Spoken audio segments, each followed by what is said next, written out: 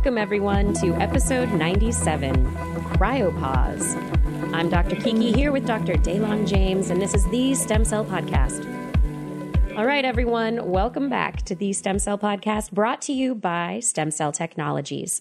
Thanks so much for tuning in. How you doing over there, Daylon? Very, very well, Kiki. I'm excited about today's story. Mark Tomishima is my man forever. I've known him since I've been in science, and I love him like a brother. Awesome. Oh, yay. Yes, another one of my brothers. Your brothers. This is what happens. We get. I know. This show is interviews with Daylon's brothers. Maybe we should rename the podcast. Where are the sisters is what I want to know. Come on, more women in science. Or what does it say about me? I have no female friends. What's going on? I have a lot of questions and not a lot of answers. Kiki, we need to move on. We will move on. And you know what? This is maybe something that we need to think about. More female interviews on the show. Let's work on that. Let's work on that. But before we do that, it is time for us to record this podcast. So let's get down to business. Make sure you check us out at stemcellpodcast.com, where you not only can subscribe to our newsletter, but you will also find all of our past episodes and other great resources. And of course, follow us on social media at Stem Cell Podcast on Twitter, Stem Cell Podcast on Facebook. And of course, there is iTunes, the Apple Podcast Directory, they've rebranded, and Stitcher. So you can subscribe to us on Apple Podcasts and Stitcher so that new episodes will automatically download to your phone or your computer. They rebranded iTunes to the Apple Podcast Directory? Instead of the iTunes Podcast Directory, it's now the Apple Podcast Directory. They're rebranding. They're doing a shift. They're doing a branding turn. I don't know what's going on there. Man, are we going to lose subscribers because of this, Keeks? We need to get on this. I certainly hope not. People like Apple's education, stem cells, they all go together. Oh, you're right. Yeah, it's good for us. It's good for us. Yeah. All right. But we do have a great show ahead today. We are going to discuss the latest science and stem cell news and interview Dr. Mark Tomishima about his work to enhance the reproducibility of pluripotent stem cell-based experiments by using a new method that they created called CryoPause. But first, let's round it up. What do you say, Daylon? Absolutely, Kiki. I'm about ready. But first, I'd like to remind our listeners, as we always do, of one of Connexon's original newsletters. This week, Stem Cell would like to introduce Cord Blood News, a newsletter that we haven't mentioned on this podcast yet, but it's sent to almost 5,000 researchers globally. Cord Blood News has been summarizing the field of cord blood stem cell research for 8 years, guys. You know, cord blood, it's the original stem cell therapy, pretty much the only one in wide practice now. So get on it. Subscribe for free at www.cordbloodresearchnews. Man, I wish I'd known about this 8 years ago. That's older than my son. I could have been up on cord blood research before I had my child and threw everything away. You blew it. I totally blew it. Somewhere in a ditch somewhere. Worse, someone else took it. Someone took and it. they're doing something bad with it. Yeah. All right, let's round up the science. Forget about your kid's cord. Your kid's cord is long gone. Long gone. Cut that cord, threw it away.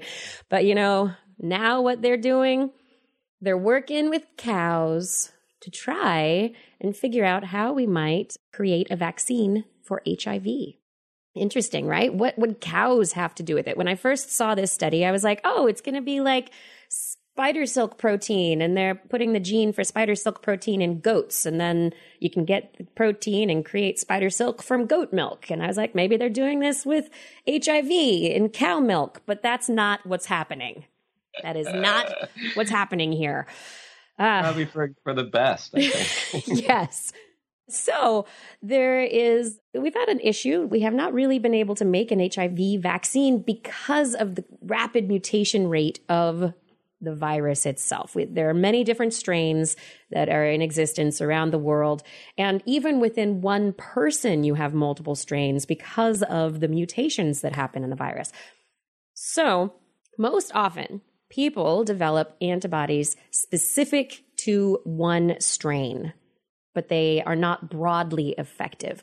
However, there are about 1% of HIV-infected people that generate broadly neutralizing antibodies, and these can work against many different strains of HIV. So they've had an issue with it, though. It's like, okay, let's isolate those antibodies and see if we can use those antibodies to help infected people. So if we can, multiply the antibodies, these broadly effective ones, they should help, but they haven't. When they're given to monkeys before exposure to a virus similar to HIV, the antibodies do prevent infection. So what's going on here? What they've discovered is that these broadly neutralizing antibodies have a really long stretch of amino acids that stick out from the antibody surface. And this part of the antibody is what binds to a common viral binding site that is the same between all the strains. And this is because the virus uses it to get into a cell. And so this is the part of the virus that if it mutates, it won't be able to get into the cell. So it's preserved. And so this antibody is specific to this. And it seems as though longer stretches of amino acids are able to pierce through the cell more effectively to reach inside. This antibody region is called HCDR3. It has about 30 amino acids in people who are affected with HIV. And this is about twice as long as what is usual for human antibodies. Usually these antibodies are very, very short. They've discovered cows make longer amino acid segments. And so they're like, okay, let's see what happens if we immunize cows against HIV. What's going to go on?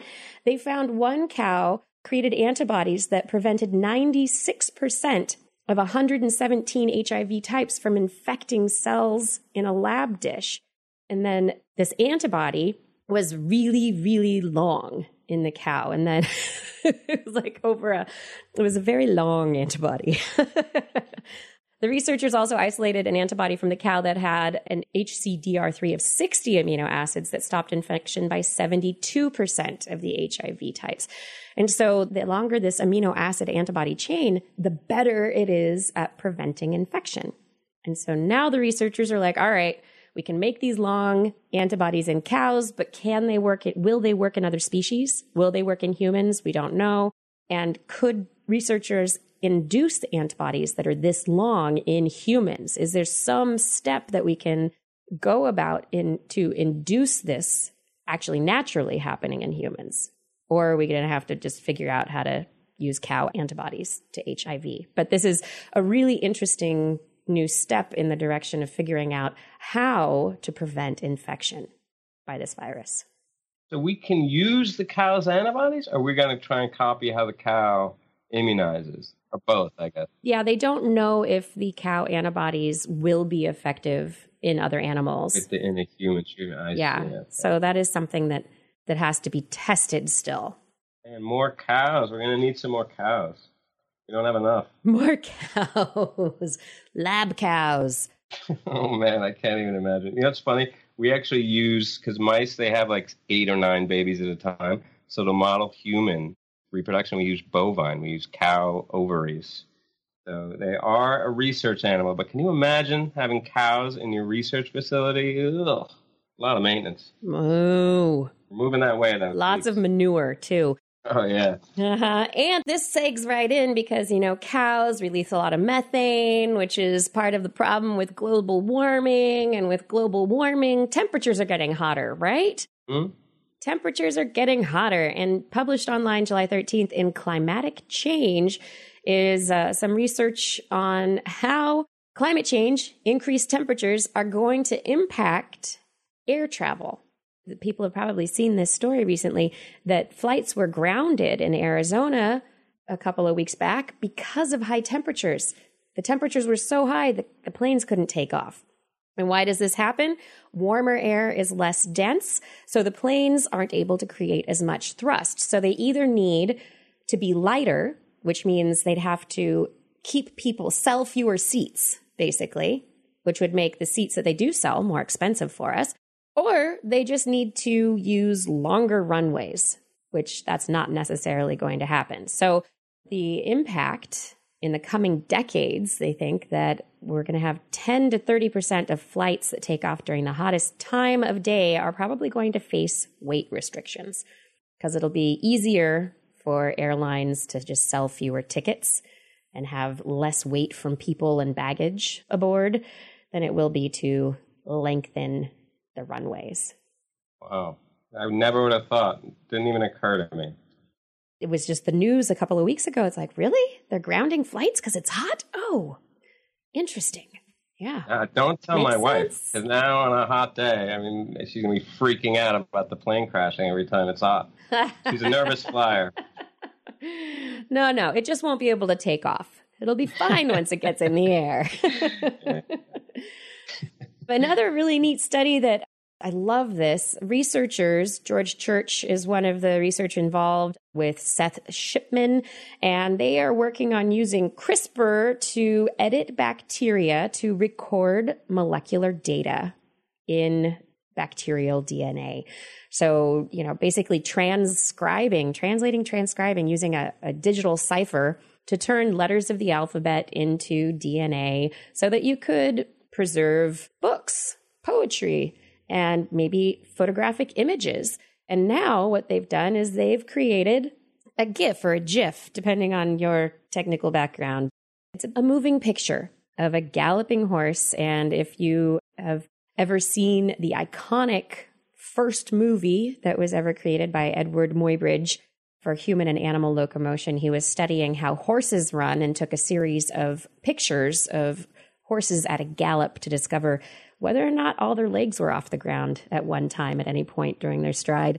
It was the first moving, a series of images over time that were taken. And now what George Church and Seth Shipman have done is they have recorded images in E. coli over a period of time using CRISPR and the DNA for specific images. Basically, once a day, they would CRISPR the E. coli population and slip in a new image via DNA. And then they grew the population for several generations and then broke it all down, took the DNA, and were able to get about 90% of the encoded information that completely intact. So it wasn't a perfect storage system, but you can watch the movie that was recorded in DNA. Wow. And this was published in Nature, July 12th. I feel like this is like the beta version, and sooner or later, they're not just going to be recording and storing information, they're going to be like processing it. They're going to be using cells to as a quantum computer. So it may seem a little bit like, so what? And obviously there's tremendous implication just for storage, but this, I think, is just a little window into the possibilities here of information processing using biological systems. Yeah, biological computers. I mean, right now with this, it's not something that everybody can use, but this is almost like a biological thumb drive. You can stick files in the bacteria, and the bacteria over generations will hold that information inside of themselves. And this is the kind of thing that potentially you could set up cells in a stem cell situation where you're trying to look at different stages of development of the stem cells and get sequential time information on steps of development, have the cells actually record what is happening inside of themselves as they develop, or within a population of cells as the cells develop. So it could be a very useful biological recording device for our research moving forward into just even how development works. Or diagnostics. Diagnostics, exactly, yeah. So many applications if they really dial this in. And then moving on from stem cells to... what do you get when you go to the movie? You get a big old Coca-Cola or something, right? That big sugary drink when you go to the movie theater, soda and popcorn. Maybe you should think about not doing that while you're pregnant so much. If you're going to have a sugary drink, maybe opt for the smaller size, not big amounts of sugary drinks. There's a lot of evidence weighing in about the epigenetic effects and the maternal effects of diet on offspring and what happens. A new study out of Harvard Medical School and Harvard Pilgrim Healthcare Institute in Boston looked at sugar-sweetened beverages that were drunk during pregnancy on the outcome of obesity and health on their children. This was published online July 10th in Pediatrics. The take-home from this is that at age 8, boys and girls weighed about 1/4 of a kilogram more, about a half a pound more, for each serving of sugary drinks that a mother added to her diet per day while pregnant. And, the first thing you might think is, well, if this is, mom is drinking sugary drinks while she's pregnant, how is she raising the child? Maybe something has to do with what the diet of the child is. But no, the diet of the children, how many sugar drinks they were drinking in their diet, did not influence the outcome of how much they weighed. This is a little bit of evidence in the direction of, we should really, maybe one sugary drink a day is not really going to have an impact. But this is fruit drink, this is sodas. This is something that mom's sugar intake can influence. It's correlation, of course, but can influence outcomes for children. Thought it was just booze and cigarettes. No. Nope. Stop doing everything, pretty much. Yeah, basically. And just sit there. Oh, but you're supposed to wait, you're supposed to exercise. Yeah, just breathe. That's it. But only breathe in a clean location where there's no air pollution. It's hard to be a woman. It's no wonder we don't have any of these women in science, man. God. Just busy breathing over there. And then, the sleep. We all need to get good sleep as well, right? Make sure you sleep. Reported July 10th in Brain. Oh my goodness. Just one night of disruption to your deep sleep cycle is enough to increase the amount of amyloid beta protein in people with Alzheimer's. People in this study who slept poorly for a week also had more of a protein called tau, the tau tangles in their spinal fluid, than they did when they were well rested. And so the question here, Alzheimer's patients are known to have sleep issues, but researchers haven't been sure whether it's a cause or a consequence of the disorder. So they were like, well, let's look at people and how they sleep. And so they took a group of great sleepers, not very many, only 17 individuals, but these people aged 35 to 65 with no sleep disorder. They're totally fine. And they tracked their sleep at home and wore activity monitors to do that. And then they visited the sleep lab at least twice. The volunteers slept normally during one visit, and then on another visit, there were beeps that were played through headphones whenever the volunteers were about to go into their deep, slow wave sleep. The beeps didn't wake anybody up, but it kept them from getting that slow wave sleep. And so then the researchers did spinal taps to find out what was going on with these proteins. On that single night of sleep disruption with no slow wave sleep, these volunteers had increased levels of the amyloid beta protein in the morning. The tau levels did not change because of one night of sleep disruption, but if they had had poor sleep in the week before the test, they had higher levels of the tau protein. So longer term, an individual single night of bad sleep is going to change amyloid beta levels, but tau proteins increase over longer term disruption. And so this pushes evidence toward the hypothesis that it's lack of rest for brain cells that's detrimental and possibly increases the development of Alzheimer's related proteins. It's a bummer. I don't sleep very well ever, so it doesn't look good for me. No? Well, you don't have Alzheimer's now. This is a study of Alzheimer's patients, so thanks for the pep talk there. This isn't just normal, healthy people. That's my answer.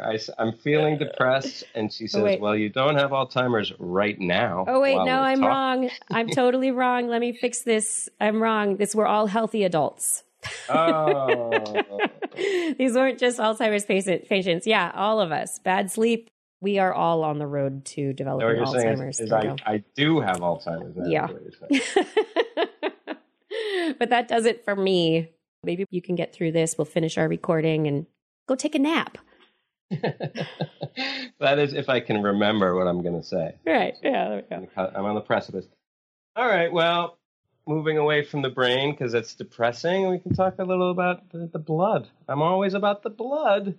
This is about immunity, which, the immune system has also been implicated with Alzheimer's and neurodegenerative disease and the gut. All these things are all intertwined.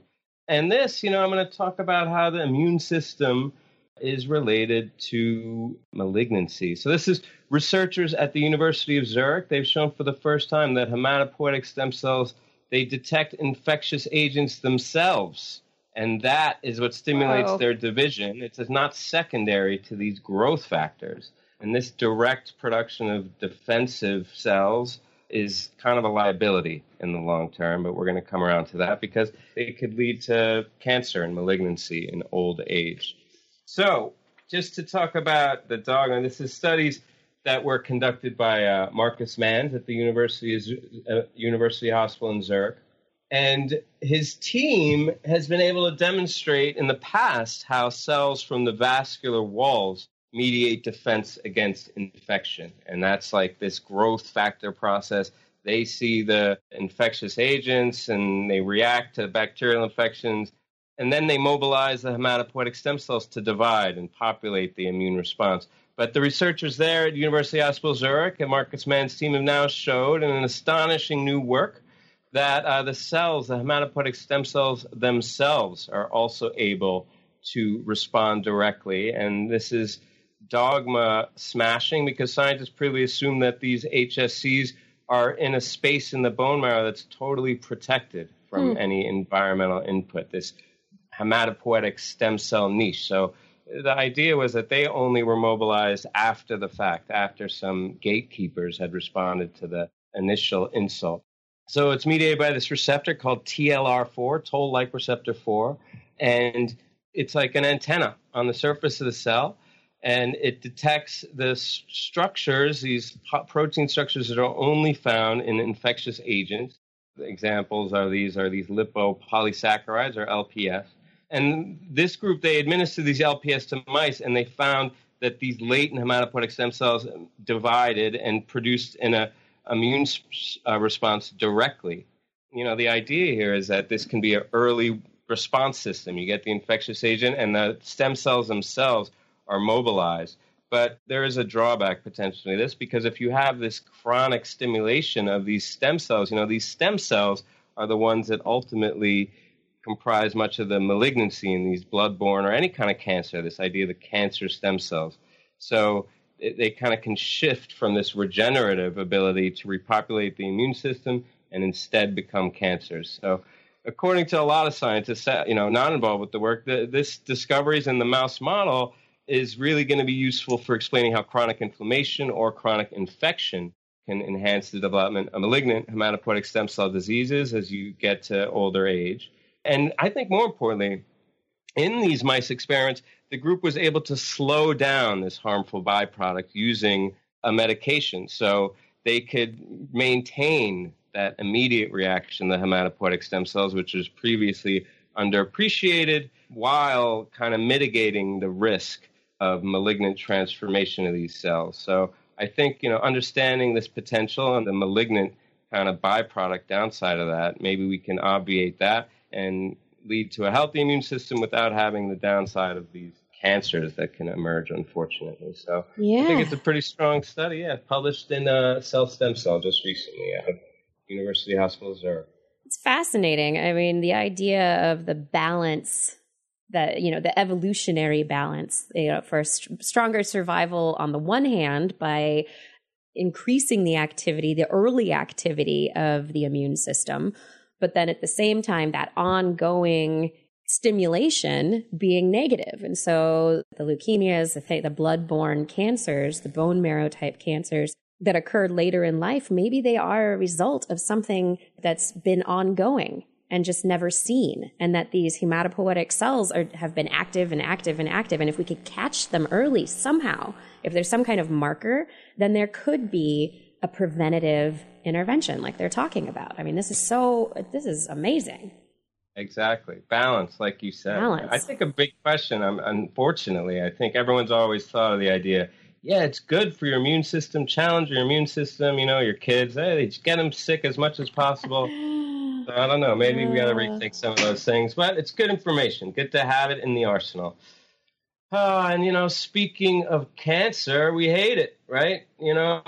Brain cancer in particular. We've talked about glioblastoma, the bad guy in recent headlines. You see Senator John McCain, unfortunately afflicted, very poor prognosis. Mm-hmm. But there's a lot of types of brain tumors. Metastatic brain tumors, often that emerge from lung, breast, or skin primary cancers, are the most commonly observed cancers within the brain. And they account for about 40% of advanced melanoma metastases go to the brain. And current therapeutic options are limited, particularly, as you can imagine, when there's multifocal mets. These things, they come from the primary tumor and they spread in the brain, not always as a single metastasis, but by the time you see them in particular, it's multiple metastases. So that makes it really hard to address this with using precision instruments, at least, without using these massive ablative chemo. But there's a need to find a novel therapy and to devise a potential new therapy. Investigators at the Brigham Women's Hospital and the Harvard Stem Cell Institute, they have used bone marrow-derived mesenchymal stem cells that they loaded with the oncolytic herpes simplex virus, which is a tool that they've developed that specifically kills dividing cancer cells while sparing the normal cells. So the approach they used was to inject these into the mice that had already been preloaded with this tumor cancer model that's close to these metastases in humans that go to the brain. And after verifying that the stem cells that were injected to the brain would go to multiple metastatic sites without going to the tumor-free areas in their model, they repeated the process using the mesenchymal stem cells that were laden with this oncolytic herpes simplex virus, and they injected them in the carotid arteries of these metastasis-bearing mice, and this led to significantly slower tumor growth and increased survival compared with mice that received just unaltered stem cells or control, sham saline injections.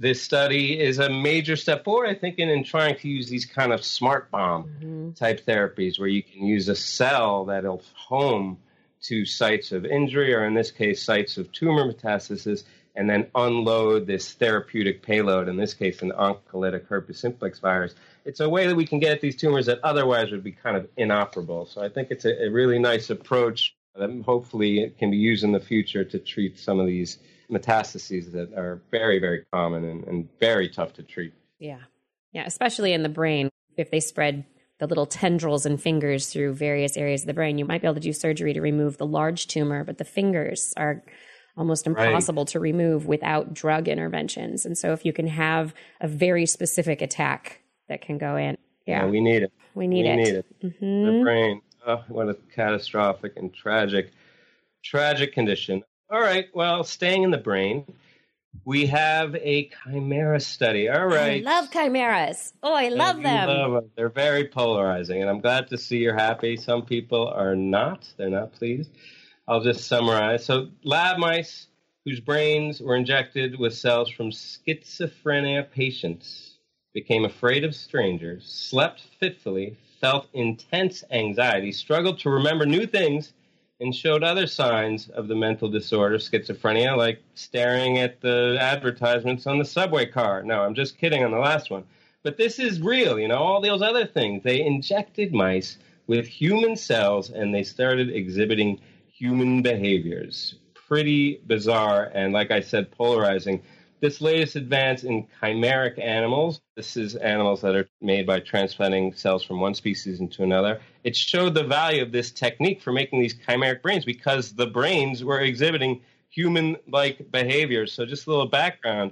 Under this 2015 moratorium at the NIH, there's no funding available, from the NIH at least, that for research that transplants human stem cells into early embryos of non-human or any other animal. And when they asked for comment on lifting this moratorium, they were blitzed with more than 20,000 or almost 20,000 responses. Almost all of them were really vehemently objecting to quote-unquote grossly unethical research. That's because too many people have seen the Planet of the Apes. Yes. Yes. Planet of the Monkeys would be more grim. Yeah. But I mean, listen, I think most people thought, well, other people who weren't so vocal maybe thought it just wasn't really even feasible to have this chimeric brain. What they should think again, maybe. In this new study, and it's in Cell Stem Cell by Stephen Goldman's group, the human cells were injected not into early embryos, so it was available for NIH funding. It was injected into newborn mice. Mm. And so what they did is they made iPS cells from 5 people who had developed schizophrenia as children. So it was more seemingly kind of genetically associated, as it usually strikes people in early adulthood, and 3 healthy volunteers. So they had iPS cells from 5 and 3 healthy, 5 schizophrenia and 3 healthy, and they turned them into human glia-making cells, injected these into the brains of a few dozen mice, and they looked at what happened. So compared with glia from healthy people, the glia-making cells from schizophrenia-affected iPS cells, they went through the mouse brains, but they didn't linger. They were in there, but they didn't linger long enough to myelinate the neurons. And this is really the function of these glial cells. And schizophrenic brains typically have abnormally low myelination. So this kind of made sense. And also the glia-making cells mostly fail to turn into astrocytes, which helps the neuron, connectivity and dictates like the firing of those synapses. So when you don't turn into astrocytes, the whole neural networks are disrupted, and this is catastrophic, especially for a developing brain. And now the really important, relevant part to me, the iPS from schizophrenic patients really affected the mice behavior with respect to or relative to the control injected mice. Schizophrenia cells, they were more afraid to explore a maze. They were more anxious. They were more antisocial, less able to feel pleasure from sipping sugar water, apparently. Worse at remembering, and more sleepless. This is all symptoms that characterize schizophrenic people. I am going to say I don't like the characterization of the feeling anxiety, feeling pleasure. I mean, there are behavioral correlates of these emotions, but come on. That's anthropomorphizing a little bit. I agree with you 100%. It's nuts, the descriptions. But, I think however you want to ascribe the behaviors and ascribe any kind of human correlate to that, the bottom line is these mice were behaving differently. And I think underneath all of this isn't just about schizophrenia as a neurodegenerative disease or a developmental psychological disease. So the study really underlined how readily mouse brains, if they're injected apparently at the newborn stage, can accept human cells. The transplants that you put in there outcompeted the mice glia, taking their place in the developing brain until, quote, almost all of the glia are human, according to Goldman. So this is nuts. You're getting mice that have almost all of their glia derived from a human source. And I mean, I don't want to be alarmist or to feed the fire of these anti-progressives here, but it does raise some interesting questions. What's the difference between a mouse that has entirely humanized glia if they're injected as an embryo, or if they're injected as a newborn mouse? That's a lot of human brain in there. So it's definitely going to be polarizing, and it's going to force us to answer and address some important questions regarding bioethics, for better and worse.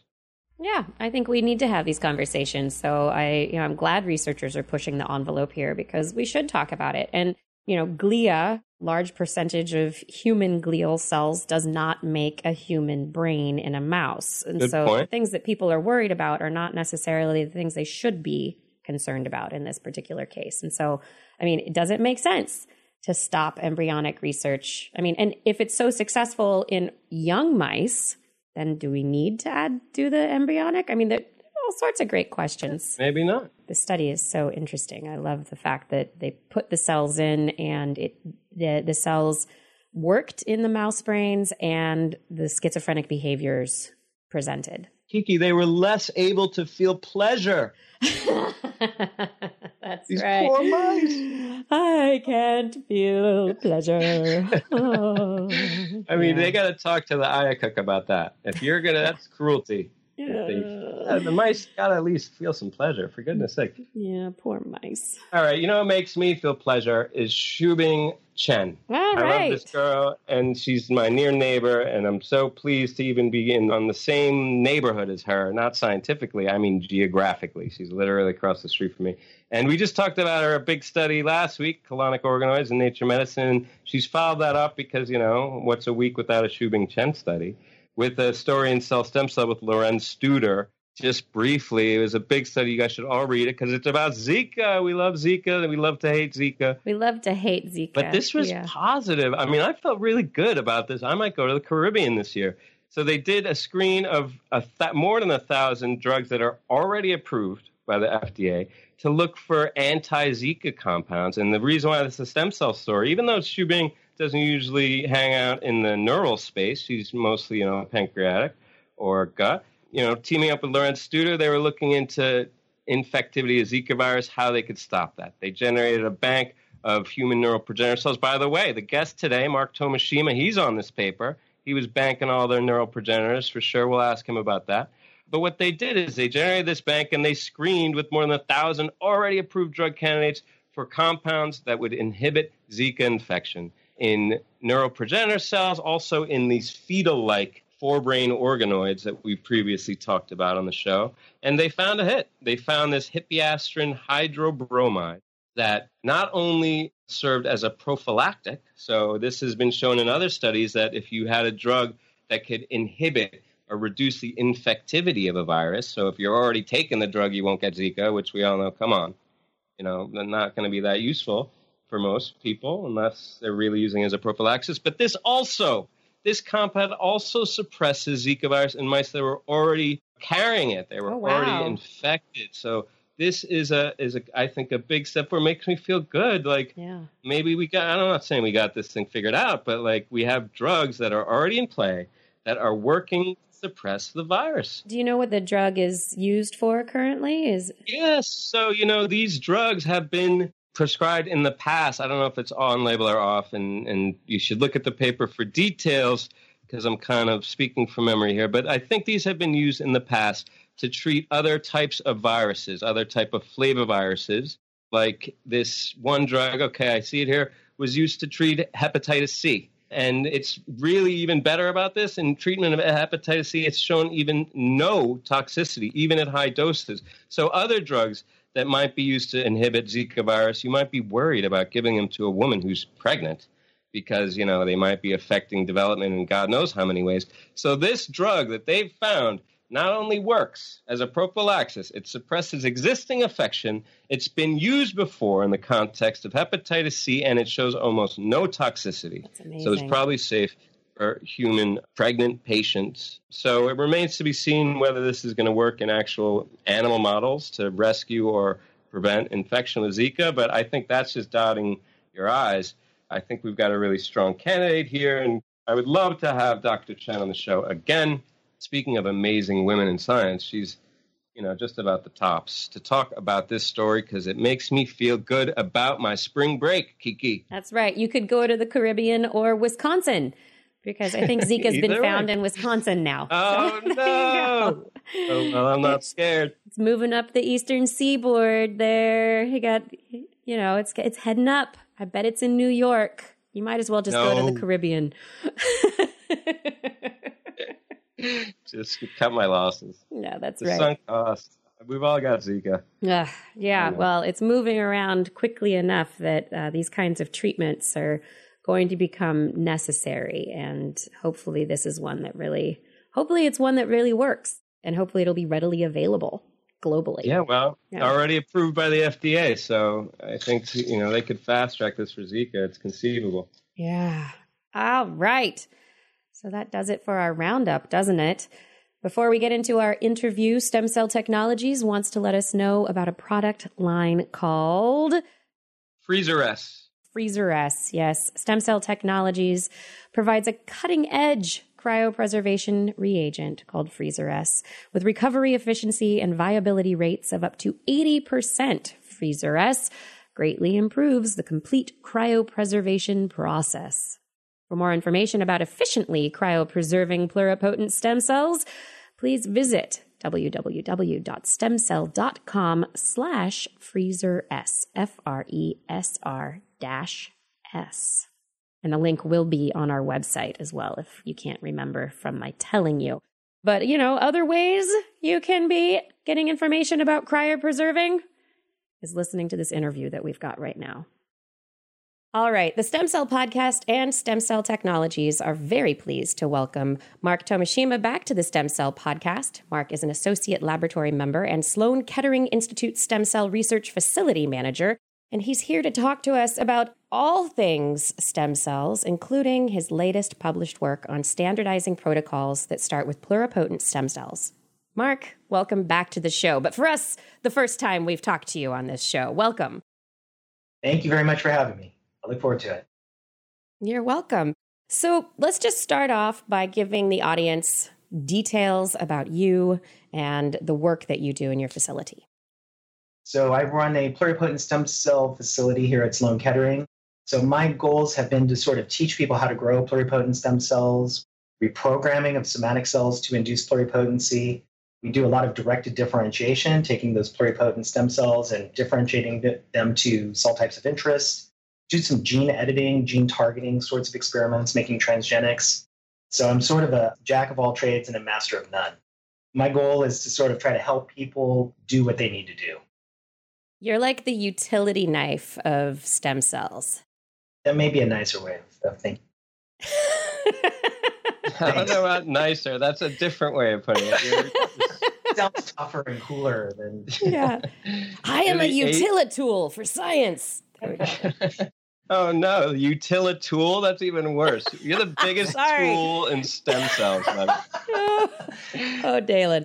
I can say this because I've been your friend a long time, and you're not at all a tool. You're the coolest guy I know. But now I'm waiting till you're on the show to ambush you with some questions that have been on my mind forever. And the first one is this. When you're operating a core, do you ever, you don't have to name names, but don't people come at you sometimes and you're just like, that's a terrible idea, but I guess I'm going to have to, follow through. I mean, I'm supposed to be here as a utility for you guys. Do you ever just, have to grin and bear it through really bad ideas? Oh, yeah, all the time. It's tough because not only should I be helping them, but you want to help enthusiastically. But on the other hand, you're just thinking that's really the worst experiment I can imagine doing, or top 10, let's say, Do you nudge them? Can you steer them in the right direction at all? Can you salvage projects? My goal is not to design those experiments. It's to help those that are designing them get it done. And so, that's sort of my job, and that's what I do. But that's not all you do. I mean, it's definitely more fun when you want to be involved. That's for sure. And so speaking of involved in your own stuff, maybe it's a good segue. You could talk about your recent study, this CryoPause. Can you press play on that for us, buddy? Tell us about CryoPause and how it's both a utility, but it also lines up with your own research interests. Sure. So this project really came out of the frustration that I had that pluripotent stem cells, they can change. There's a lot of batch-to-batch variation. And when people grow these cells, we often will make them sort of just in little batches every week, as you well know. You passage cells 10 times, 20 times. Some labs passage cells forever. And I think the unspoken part of that we all know is that cells are changing genetically, which is not great. But we also know that the cells will change in their behavior. And I think what's really hindering us at some level is that we don't have prognostic markers that tell us that one batch of cells is going to behave differently than another. If we look at all of our favor markers, you will see that they're usually up, but it doesn't necessarily tell you that they're going to behave differently this week. And so what we'd hope to be able to do is sort of grow huge batches of cells, as many as you can stand, essentially. And this is kind of one of the hard parts, is to get people's mindsets to change and to accept that challenge and to try to grow billions of cells and freeze them down ahead of time. And in this way, you've essentially just eliminated that variable from your experiments. One other thing that's derivative of that, and I think is actually enormously useful, it's really easy after that. You can just go and pull cells out of the freezer and use them on any given Monday. You don't have to be in taking care of your cells over the weekend. There are a lot of practical reasons I think that this workflow is also good, but those are just that's just side benefits. It's not really the main driving force for me. Be specific. We're talking about you take a cell out of the freezer or a batch of cells out of the freezer and you start your experiment right off. I mean, because this does change the game. This is why you can't get a postdoc to get enthusiastic about stem cells, is because they're like, oh no, my weekends. You can literally never walk away from these things. So this is changing the landscape of human stem cell experimentation Give us an example of some of the applications you're pushing these out for right now. Some of the applications are doing IPS-based disease modeling work. I think there's another benefit here in that sort of research, because usually what we do is we grow a number of different clones from different patients. And sometimes these lines have their own personality. Some cell lines grow a little faster, some grow a little slower. And when you're trying to do these experiments, you're juggling a whole bunch of them at the same time while you're trying to differentiate them. And so the workload becomes oppressive. This leads to human error, which has happened in my lab before and was semi-tragic. You're doing all of these things. And the other problem here is that you're normally trying to passage them at a day that's right for most of the cells, right? So some that are going fast, maybe you're going to overgrow. The slowpokes are going to undergrow, and you're just going to shrug and do the best you can. I think here with CryoPause, it allows you to do the work ahead of time so that the oppressive workload is sort of split up, and it lets you tailor the growth for each of your lines and then freeze them at the stage that's going to be optimal for each line before initiating the differentiation. So the disease modeling is definitely one application. Dalen, I think you know also that my lab has been involved in manufacturing a cell therapy, and so I'm always interested to hear you guys talking about this and cheering us on, although with some level of raised eyebrows, which I think is deserved. That's another real big application, I think. And we manufactured cells that we're hoping are going to get into patients by this time next year.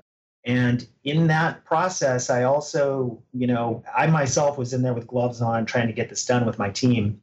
The expansion of the pluripotent stem cells was something that gave us headaches. Sometimes we had to wait an additional day. That would throw us off. And so we would have to do some of our big days on the weekend, which, in this application was fine. It wasn't that we were upset that we had to come in on the weekends, but a lot of the supporting facilities weren't open. So if we had to do in-process testing, we had to come up with ways that we were going to get that testing done. Things like that. The ability to just have your therapy ready to just melt and go, start the differentiation, I think could be a game changer for us. And if you think big about this, you can imagine making one huge batch that gets tested and then is used for multiple manufacturing runs. So that should tighten up also the product you're going to get out at the end. You can imagine even before getting into manufacturing, also it could tighten up process development, because when you're going through and you're trying to take a dirty research grade protocol and you're trying to make it suitable for human use, this wiggle, this change in your pluripotent stem cells could be part of the reason you're getting different results and not necessarily the reagent in question. Could really pay huge dividends down the road in both basic and applied science. Can we get into a few of the specifics of the technique of how CryoPause works? Because I'm imagining you don't just, grow the colony, then you isolate single cells and you can stick them in their little tubes.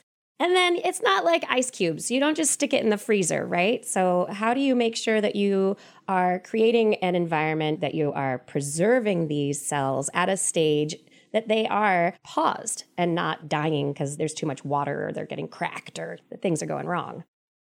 It is surprisingly easy to do this. We did do a number of different things and looked at a number of different things that might affect the viability of the cells and their ability to undergo the freeze. We kind of can just make a cell suspension and put it in the freezer. I mean, using these conventional Mr. Frosties. We used a fancy controlled rate freezer for most of our experiments, and we used a proprietary freezing reagent for them, which I do think provided the optimal situation. But, and we kind of thought initially that these things could hinder people's ability to actually reproduce the work and to really widely adopt the technique, because not everybody has access to these fancy controlled rate freezers, and the proprietary reagents are not super cheap. We worried about that. Initially it worked, so we went with that. So later we backtracked and we started to ask, was it really necessary? And really what we found is that you can really freeze cells in a number of different ways and get fairly high viability with them that should work for this process. The type of pluripotent expansion you do matters. So the culture platform itself mattered for the viability we got, and sort of the old school traditional original system that many of us still use, that one suffered under these conditions. And there, the proprietary reagents that your sponsor actually makes made a difference. Free plug there, Stem Cell Technologies. Awesome. Yes. They'll be happy for that. So buy your Freezer S now. That stuff actually really mattered for the feeder-based culture.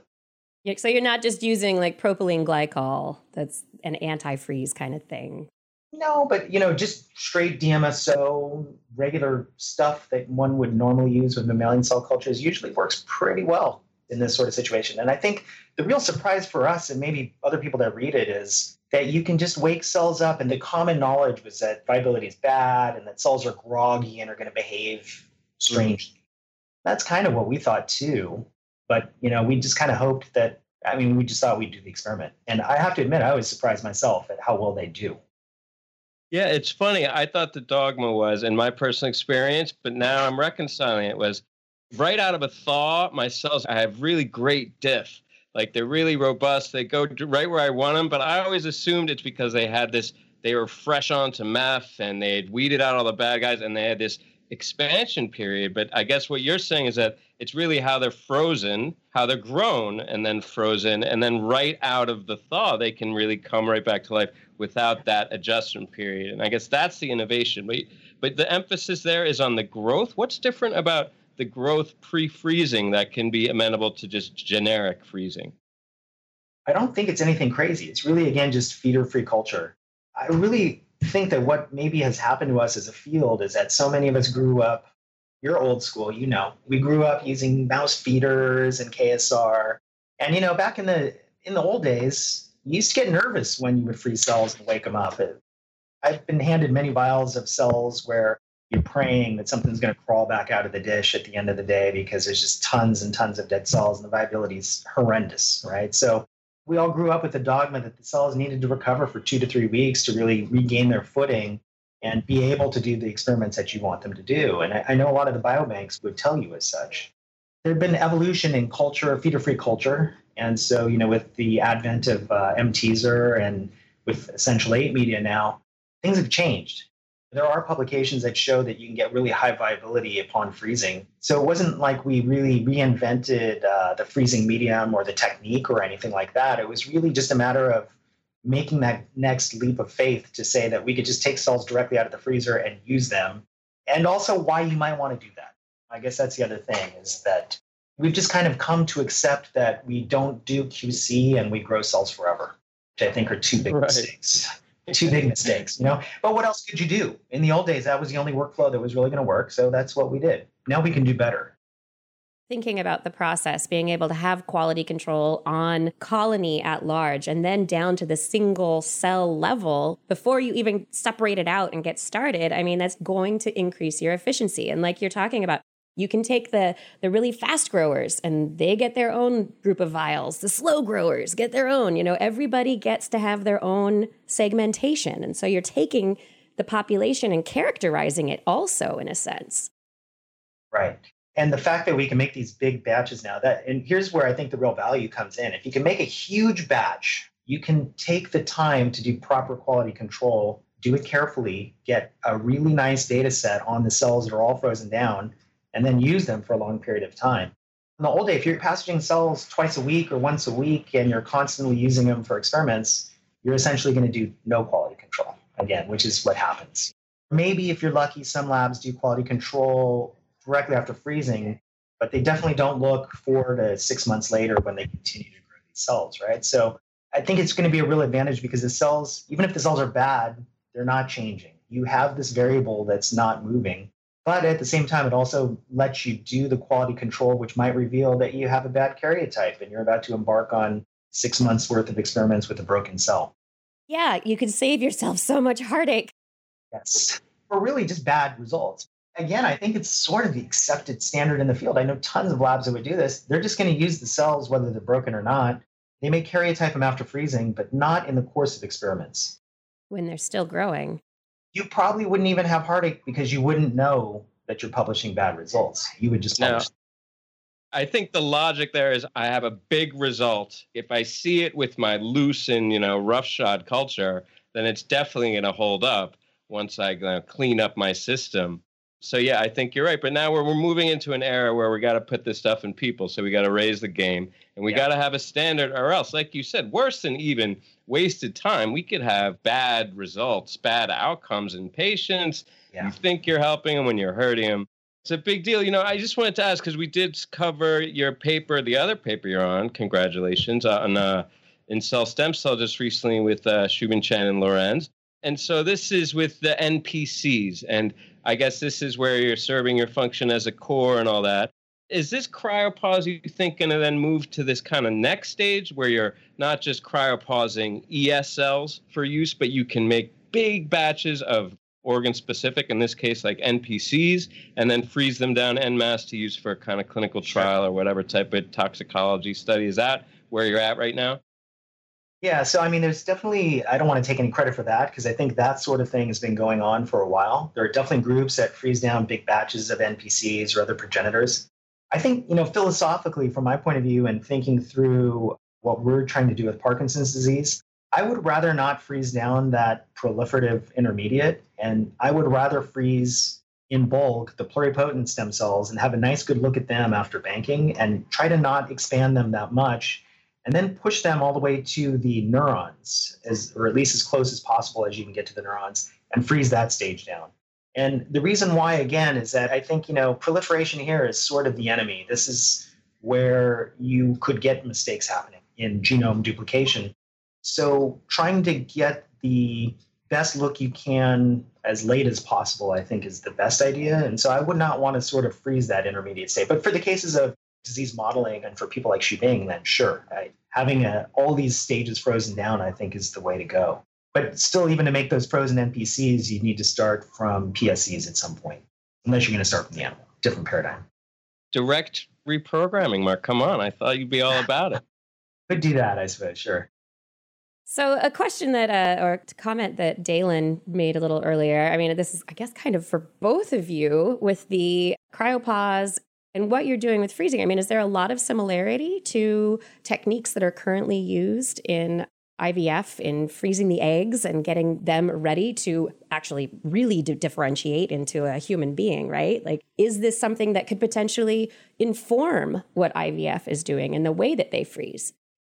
I mean, they sort of pioneered things, I think, as far as cryopreservation goes. And they use much fancier methods than we generally do. And I think in the early days, we used a lot of those methods as well, or at least those trained in the art. Of course, there's a lot of people that were doing both, right? We needed a lot of the IVF people to derive lines. So those methods were used. For many of us in the lab, I don't know, maybe I'll just speak for myself, Dalen. I don't know. Maybe you didn't struggle with it so much, but getting the timing right of their fancy methods and all the solutions right, I don't know. It never really worked so well for me. We could recover stuff, but it wasn't like some startling amount of cells. And so I didn't see a good translation there, but it may be that they're just different cells altogether. What we're doing is really fairly low tech. It's nothing so different than any mammalian cell at this point. Again, I think it was just the difference in culture system, which again, you're not going to have in the case of IVF, right? So I think there are enough differences that they've diverged at this point.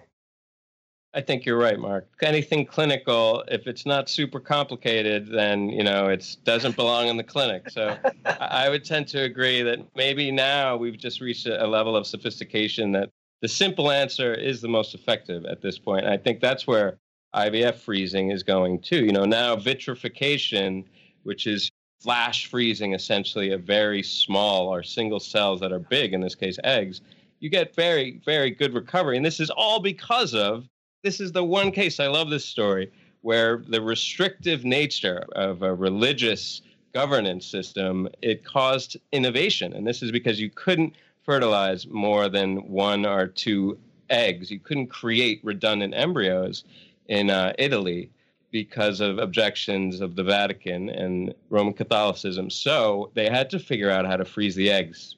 That works really well. But I agree, Mark, again, it's a very different system. It's a very different system. And I agree with you, too, that the simpler is better. And the next step is we're going to be cryopausing people. No, sorry. Mark, what do you think about that, though? Can we get to organoids? Are you ever going to freeze like little organ rudiments? How sophisticated do you think the freezing process can go in regenerative medicine? Yeah, that's a good question. I don't know. I'm old and cynical now. I don't really see that happening. And I think the real frustrating part for me, so this comes more from the clinical work, is that, I'm all for cryopreservation at this stage for, once we learn how to freeze the midbrain dopamine neurons, it kind of changed the world for me and in figuring out that we should be doing this for everything, right? And especially as a core facility, I can make buckets of these various cell types that people want to study, have them frozen down, have them quality controlled, If they want them, I go get them a tube and I give it to them. So my life is easier, their life is easier, and they get great quality control with that product that I just gave them because I've been able to scale that quality control to the entire bank. So I really wanted to do this. And what's been frustrating and challenging to me and maybe to the field is that different cells want different things for cryopreservation. So our regular midbrain dopamine formula recipe for freezing cells doesn't really work well for spinal motor neurons. Don't know why, but they're just, neuron should be a neuron in theory, but it's not. And of course, we know they do different things and they're different cells. That's kind of interesting, I guess, on a biological level and frustrating on a practical one that we're going to have to go through and really do big cryo screens to figure out the conditions for each cell type. But in the case of an organoid, if you have all these cell types hanging out in harmony, how's that going to work? I just don't see it happening. Someone will come, Mark, you cynical old bastard. I know. That's you need some young graduate student that doesn't know any better. And Exactly. Yeah. We need someone naive and foolish.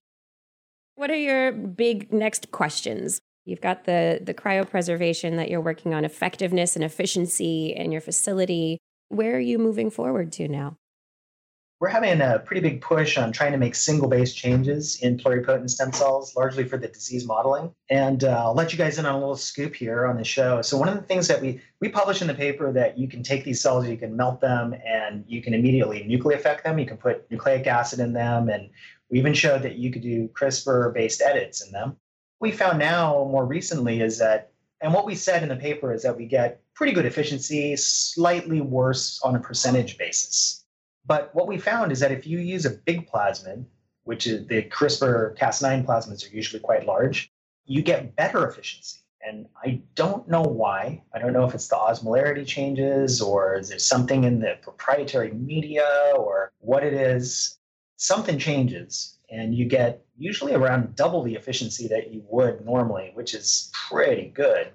So that's kind of been a game changer for us. It's really helped. And the technician that's working on this for me, it's been really gratifying for me to see him sort of come around to CryoPause. He was trying to grow the cells a little bit at a time, as a field normally does. It was tough to talk him into trying to grow a huge batch, and he wasn't too keen on that. But once he did, and he could wake them up at any day, he was really excited about that.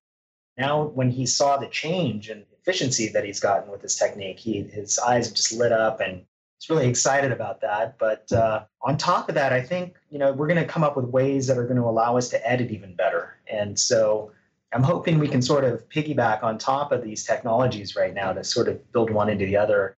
And that's, I think, going to be of great value to the people that use our core coming down the road here. It's the whole stronger, better, faster paradigm. And what's beautiful is that it's easier for the lab as well.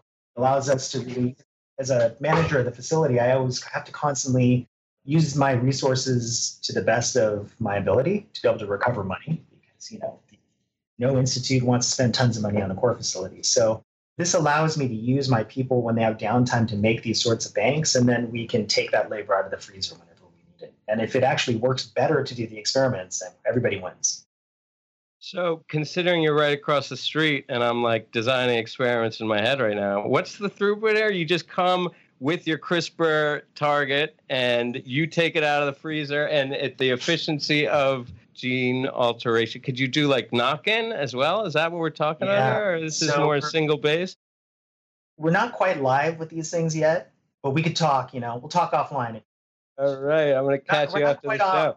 We're not quite online. And that's really the problem, for us is that this stuff is really expensive right now because it takes a lot of time and muscle. And the goal is to make it super turnkey and easy, right? So that I can really, truly offer it as a fee for service to clients that want to do it. And I don't have to throw price tags like 20 or 30 grand at people. And that's when people go, no. Yeah, right. What? We'll get back to you. We'll get back to you. Thanks so much. Yeah, I think, most cores right now, I think the going rate for those few that can do it is 20 grand, something like that. They're all custom jobs, right? It's not nothing modular about it. You're pretty much like launching a graduate student project every time someone comes for, hey, will you knock in something in my line? That's a serious thing. It is. And so that's sort of the goal for us, I guess, is to try to make a situation where it's not so burdensome. That's what we're hoping to be able to do, is to lower the bar and therefore lower the cost. Well, I'm thinking we should, instead of the title of the show right now is just CryoPause. I think we need to change it to Buckets of Cells. It's my new... Buckets of cells and melting. You have got a lot of nice metaphors here. I love it. Yeah, the other one, labor in the freezer. Yeah. Those are good ones. Well, thank you so much for joining us today to talk with us about the work that you're doing. And hopefully this methodology, this process will become turnkey as you hope, and that it will become something that you'll be able to really offer to many, many scientists making their stem cell journeys better. Thank you very much for the opportunity. And I'm really a huge fan of you guys and the work you do for us. Mark, I'm a huge fan of you. You know why? The best scientists make other scientists better. And that's what you're doing, my man. So you're doing a great thing for others, which most scientists don't do. They're more worried about themselves. Good for you, man. Thank you very much for the kind words. I appreciate it. All right, Kiki, that was Mark Tomishima, my good friend and an innovator behind CryoPause, letting us all press play on our experiments without all the hassle and the nonsense, and with reproducibility par excellence. So it was great talking to him. What did you think? I think he's facilitating great work all around and doing his own thing, too.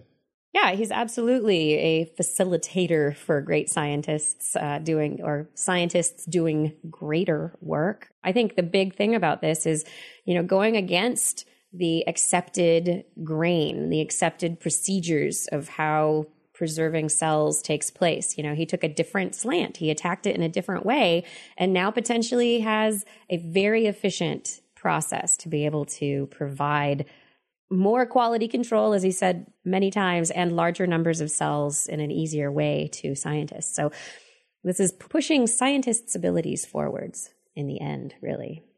That's my man. That's my man, Mark. Yes, love that guy. It was great meeting him. He was a good conversation.